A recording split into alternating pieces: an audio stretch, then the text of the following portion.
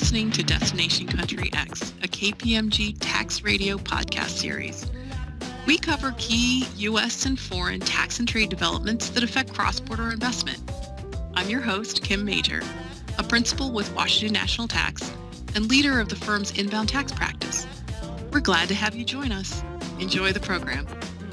One of the biggest challenges facing employers in 2020 is managing remote workplace issues, both locating personnel, if possible, somewhere other than the traditional office setting, and benching otherwise mobile workforces, especially in the executive ranks. Tax issues are something of the tail of the dog, but nonetheless, tails can still knock stuff off your coffee table. And in this episode, we'll be discussing various aspects of the tax tail. Joining me today are Courtney Wallace, my co-host and international tax principal from KPMG's Detroit office, Steve Wertz, an international tax partner from KPMG LA, Jeff Burns, a state and local tax partner based out of Chicago, and Chris Roberts, an international tax partner hailing from KPMG UK. Thanks, Kim. And I'm not sure any of us, including the regulators, anticipated we would still be talking about work from home 9 months later. And with the continued uncertainty, we really are facing a new normal. I agree. And moving into the new normal, whatever that looks like, isn't going to be quick, easy, or inexpensive. Perhaps we can start with you, Steve. Can you give us a brief rundown of what you think companies are facing from the U.S. international tax perspective? Sure. Thanks, Kim. Non-U.S. corporations with executives or other employees in the U.S.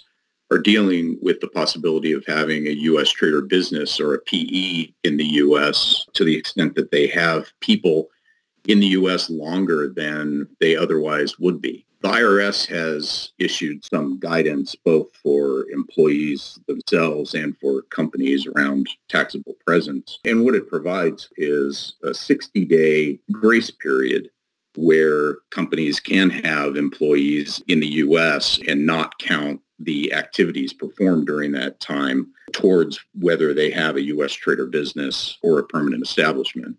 There are multiple requirements to benefit from those provisions. So it's not quite as easy as saying, here's 60 days, this is my grace period, and I'm done. There has to be some sort of travel restriction that prevents the person from leaving the U.S. And this also has to be an activity that would be performed outside the U.S. absent that travel restriction. So documentation around those concepts are going to be very important. 60 days sounds like a lot. If you're thinking, oh, well, it's March and we're going to be back to work by June, it doesn't sound like so much when you're sitting here at the end of the year. Have you heard any rumors about additional relief? I haven't. And one of the issues with this is that it's not just 60 days from when this guidance was issued, but there's actually a window between February 1 and April 1 of 2020. The 60-day period has to start sometime within that window. We're already outside of 60 days from the end of that window. There hasn't been any updated guidance. I do think that people at the very beginning thought, okay, well, we're just going to hunker down and do what we need to stay safe. But I think we can't just let everything come to a complete standstill for goodness knows how long. That's exactly right. And so companies are considering implementing secondment arrangements because we think that our executive that is still either stuck in the U.S. or a U.S.-based executive that is stuck somewhere outside the U.S., they're going to have to be there for the foreseeable future. It's not just a temporary situation anymore. That can work just fine. But the issue that still comes up is even if this employee is seconded to a subsidiary in the particular country where they're sitting, if they're doing the business of the U.S. parent, you still do have the possibility of creating either a fixed place of business or an agent PE. So there has to be not only a secondment, but some guidelines around what can and can't be done during this period. Maybe what you do is an employee-only assignment company of some sort so that you create a legal entity barrier between that executive or whoever's performing services and the rest of the operating company revenues. Yeah, I think that's right. You still do have dependent agency risk if that person is in the particular country negotiating, concluding contract. That's where probably the bigger risk is. But even with dependent agent, you have to have a habitual exercise of your authority. Yeah, that's right. And if you're not already filing an 1120-F, you should definitely be putting that on the list for this year. I guess I have just two other quick points. If you have employees of your CFCs that are stuck in another country or maybe even stuck in the U.S., the CFC is earning income associated with services that those employees are performing outside of the country. That's going to be foreign-based company services income, which could be good or bad depending on whether you prefer to be in Subpart F versus guilty from a foreign tax credit standpoint. But it's definitely something that will be new in your structure. If you have what are normally U.S. employees of the U.S. company, but they have gone back home somewhere outside the U.S., and so you second those people to your CFCs wherever they're located, and now U.S. companies paying a service fee for the work that they're doing, you suddenly have beat payment. And if it's one person, maybe that's not that material. If you have a significant number that are in that situation, the number could become more material. I would say that source becomes a very big issue, especially in the services environment. Not only if you have folks that are sitting in the U.S., but if you're paying third-party service providers, particularly the foreign ones, you're going to want a geographic specific invoice. Where did you perform the services? Then you have a withholding obligation that maybe you didn't have before. It's good to understand not only where your people are, but where your contractors are sitting. Kim, I think these questions have been coming up more and more. And as I was listening to your discussion, it seems like we've got both inbound issues, kind of folks coming to the U.S. We've got outbound issues. We've got treaty countries, non-treaty countries. So the requirements are all different. And we've got a number of well-meaning companies and HR departments who are trying to be really flexible. So it just sounds a little bit like a perfect storm. And if we shift a little bit, Jeff Burns, does that mean anything for you from a state and local perspective? Yeah, I think it's a couple of different concepts. The states have done similar things where they've tried to provide some relief. If you have people that are remote workers and they're in a jurisdiction that you're not in before, Nexus is not going to be attributed to the taxpayer right away. That'll be lifted once a government order is lifted. And that becomes a hard thing to interpret as we keep kind of moving back and forth between government orders, trending more towards closing versus opening up. And I have to believe at some point the states are going to say, enough's enough. We're entering a new year. Companies are going to start to be developing policies around where people can be and where they can work. You're going to have to factor in Nexus as a potential risk for that. The second component when you think about it is, from a state perspective, there's always been concern that a non-U.S. entity is going to have Nexus at the state level because there's going to be workers assigned to that particular entity in the United States. And so I think that also adds complexity to it, as well as the fact that a lot of states don't follow treaties. The global movement of people at the state level is creating quite a bit of disruption as well. Is it possible, Jeff, that if a state is piggybacking off the federal taxable income, that even if you have taxable nexus within the state, for income tax purposes, you may still be okay because the taxable income is zero? You know, I would say by and large that may be true. But remember, we still live in a world at the state level where if services are being provided or there's a sale of an intangible, a lot of the states have cost of performance rules versus market-based sourcing. So you really could end up in a situation where not only do you have taxable income from a state perspective, but you may have some sourcing of revenues in a particular jurisdiction because someone's actually physically working in that jurisdiction. So that could cause some real income tax leakage. And the other thing I'll say is it's been a very interesting journey to watch some of these states go combined reporting, like the New Jerseys of the world, the Kentuckys of the world, where they're almost saying we're a water's edge, right? So we're just U.S. filings. But to the extent there's some non-U.S. transactions at a certain level, those non-U.S. entities may be brought into the group. And so you've got this perfect storm of legislation around activities in the United States and how a state may tax it relative to the combined group, relative to work from anywhere. Wayfair, of course, has caused an additional encumbrance of tax potential filing and liability. So there's a lot that's happening that's kind of come to this cross-section for state tax purposes that I think companies really need to start understanding their profile a lot better. Right. And I imagine your statutory auditors might be asking these questions as well, right? So that documentation, I think, of the different people, their positions, what they're doing is going to be real important. When I talk about state, I think about it two ways. One is the tax return itself. And so maybe the cash taxes aren't that material or aren't that meaningful, but then what does it do to your deferreds? And do you have an issue from a financial statement perspective? And so I think you have to look at both because state statutory rates have grown considerably over the last few years. If you have a big base of deferreds, that can provide some real meaningful impact to the financial statements. So again, it's important to think about not only what's the current cash tax issue, but what is my future financial statement position and how does that impact the organization? Yep, that's a great point. Thank you. All right. So, Chris, the OECD has made some noises about this too, but I don't remember anything particularly concrete or universal coming out of it.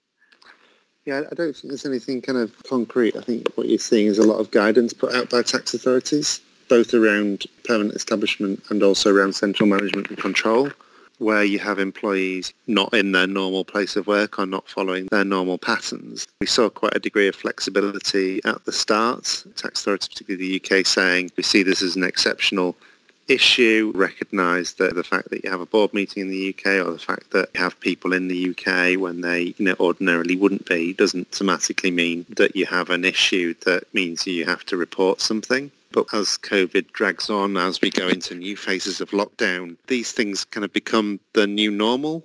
And I think we won't see a change in guidance or approach. I think we'll just see tax authorities look at it and say, look, based on the facts, this isn't a temporary thing that's happening. This has a degree of permanence. It has gone on for more than 6 months. You start paying for the home office. Your company starts saying you must work from home, you can't travel in. It may not be big numbers from a tax perspective, if it's a salesperson that happens to be, having to stay at home in Germany when normally they've been traveling around Europe all the time. But if your structure relies on substance in particular jurisdictions, then you need to take a proactive approach. Otherwise, I think you'll end up in hot water. What I would worry about is the tax authority saying it's now the new normal. You've decided to stick with this as your paradigm. Now let's go back and figure out when you started. I'm just really afraid that the reach back would put at risk March 2020. Even if you thought that it was temporary at that point, that is, in fact, when you started. Yeah, I think they'd have some degree of flexibility around it. Well, you would hope they would, but whether they would or not is another matter. And so I can see tax authorities looking at this and saying, yes, there was a shock in March. Yes, there's some temporary respite there. But, is this indicative of what was kind of always happening in the past? I can see, an element of, say, light touch review where it's issues around, does it create a sales PE, where it's maybe just a small amount of revenue and you can argue it is temporary. But if you've purposefully implemented a structure that requires substance in jurisdictions, then I can see the tax authorities taking a more proactive approach on that.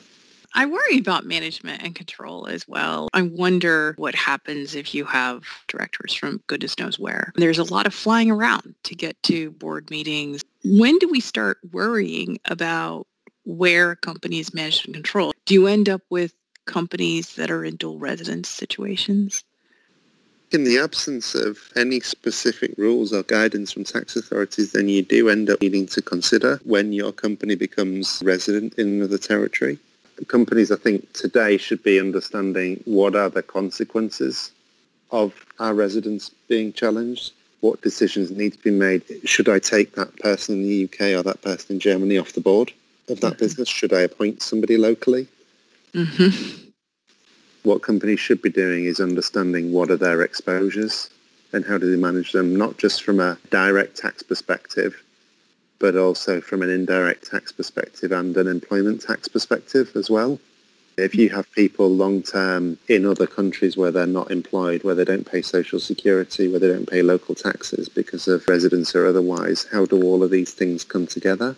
Because the PE, the corporate PE risk might be quite low, but the employment tax costs associated with that and the indirect issues associated with that can be a lot bigger. There's been articles in the UK press about this, of some of the banks telling all of their employees that went to their homes in the south of France to come back to the UK, or they can pay the incremental taxes themselves. So I shouldn't laugh. I guess that kind of comes back to the understand what your risks and exposures are as a business. Are you willing to bear those costs? Where do you draw your line as an organisation because the cost is unacceptable? Chris, can you talk a little bit more about the VAT and indirect challenges folks may be coming up against? I know enough about that to know that that is a dangerous spot and don't fall on the wrong side of it.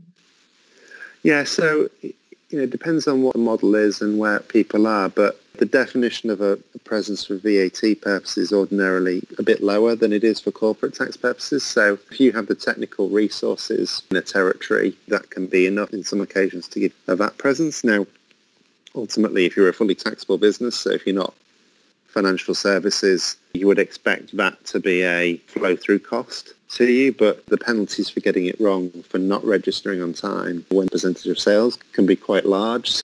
Once you start going into the VAT, I feel like you really can't turn that on overnight. That if you're going to be doing VAT registration and compliance and you have more than a small handful of customers, you're going to have to start putting in place more mechanisms and systems. It's certainly not something you can turn on or off overnight. Whenever you speak to clients about changing anything in relation to VAT, the blood drains from their faces because they know it'll cost them an arm and a leg to make that change. So, you should think about other different ways to manage this. But I guess you've got COVID, you've got Brexit, you've got other changes happening within indirect taxes across Europe as well. And this is just another one of those things that needs to be factored in. We've all lived through what I'll call the implementation of Wayfair from a sales and use tax perspective. If you're going to look at it from an international perspective for indirect, you most certainly should be looking at the impact on the U.S. indirect tax side as well. Speaking of Wayfair, one of the questions we always get is, I'm a non-U.S. company. This doesn't apply to me. Isn't that right? I would say that couldn't be further from the truth. These standards from an indirect tax perspective are much different than from a corporate income tax perspective. And so now you're in a situation where because of Wayfair, because it is law of the land, you could have more exposure, especially in this work from anywhere environment. Okay, so I think it's fair to say that while the world has gotten much smaller in many different ways, it has also gotten much more complicated. The last thing on our minds, perhaps, has been tax, but at some point we will all need to focus on that, and I think sooner rather than later is probably the best answer. In the meantime, thanks everyone for joining us. Stay well. We'll speak again soon. You've been listening to Destination Country X. Thank you for tuning in, and we look forward to speaking to you next time.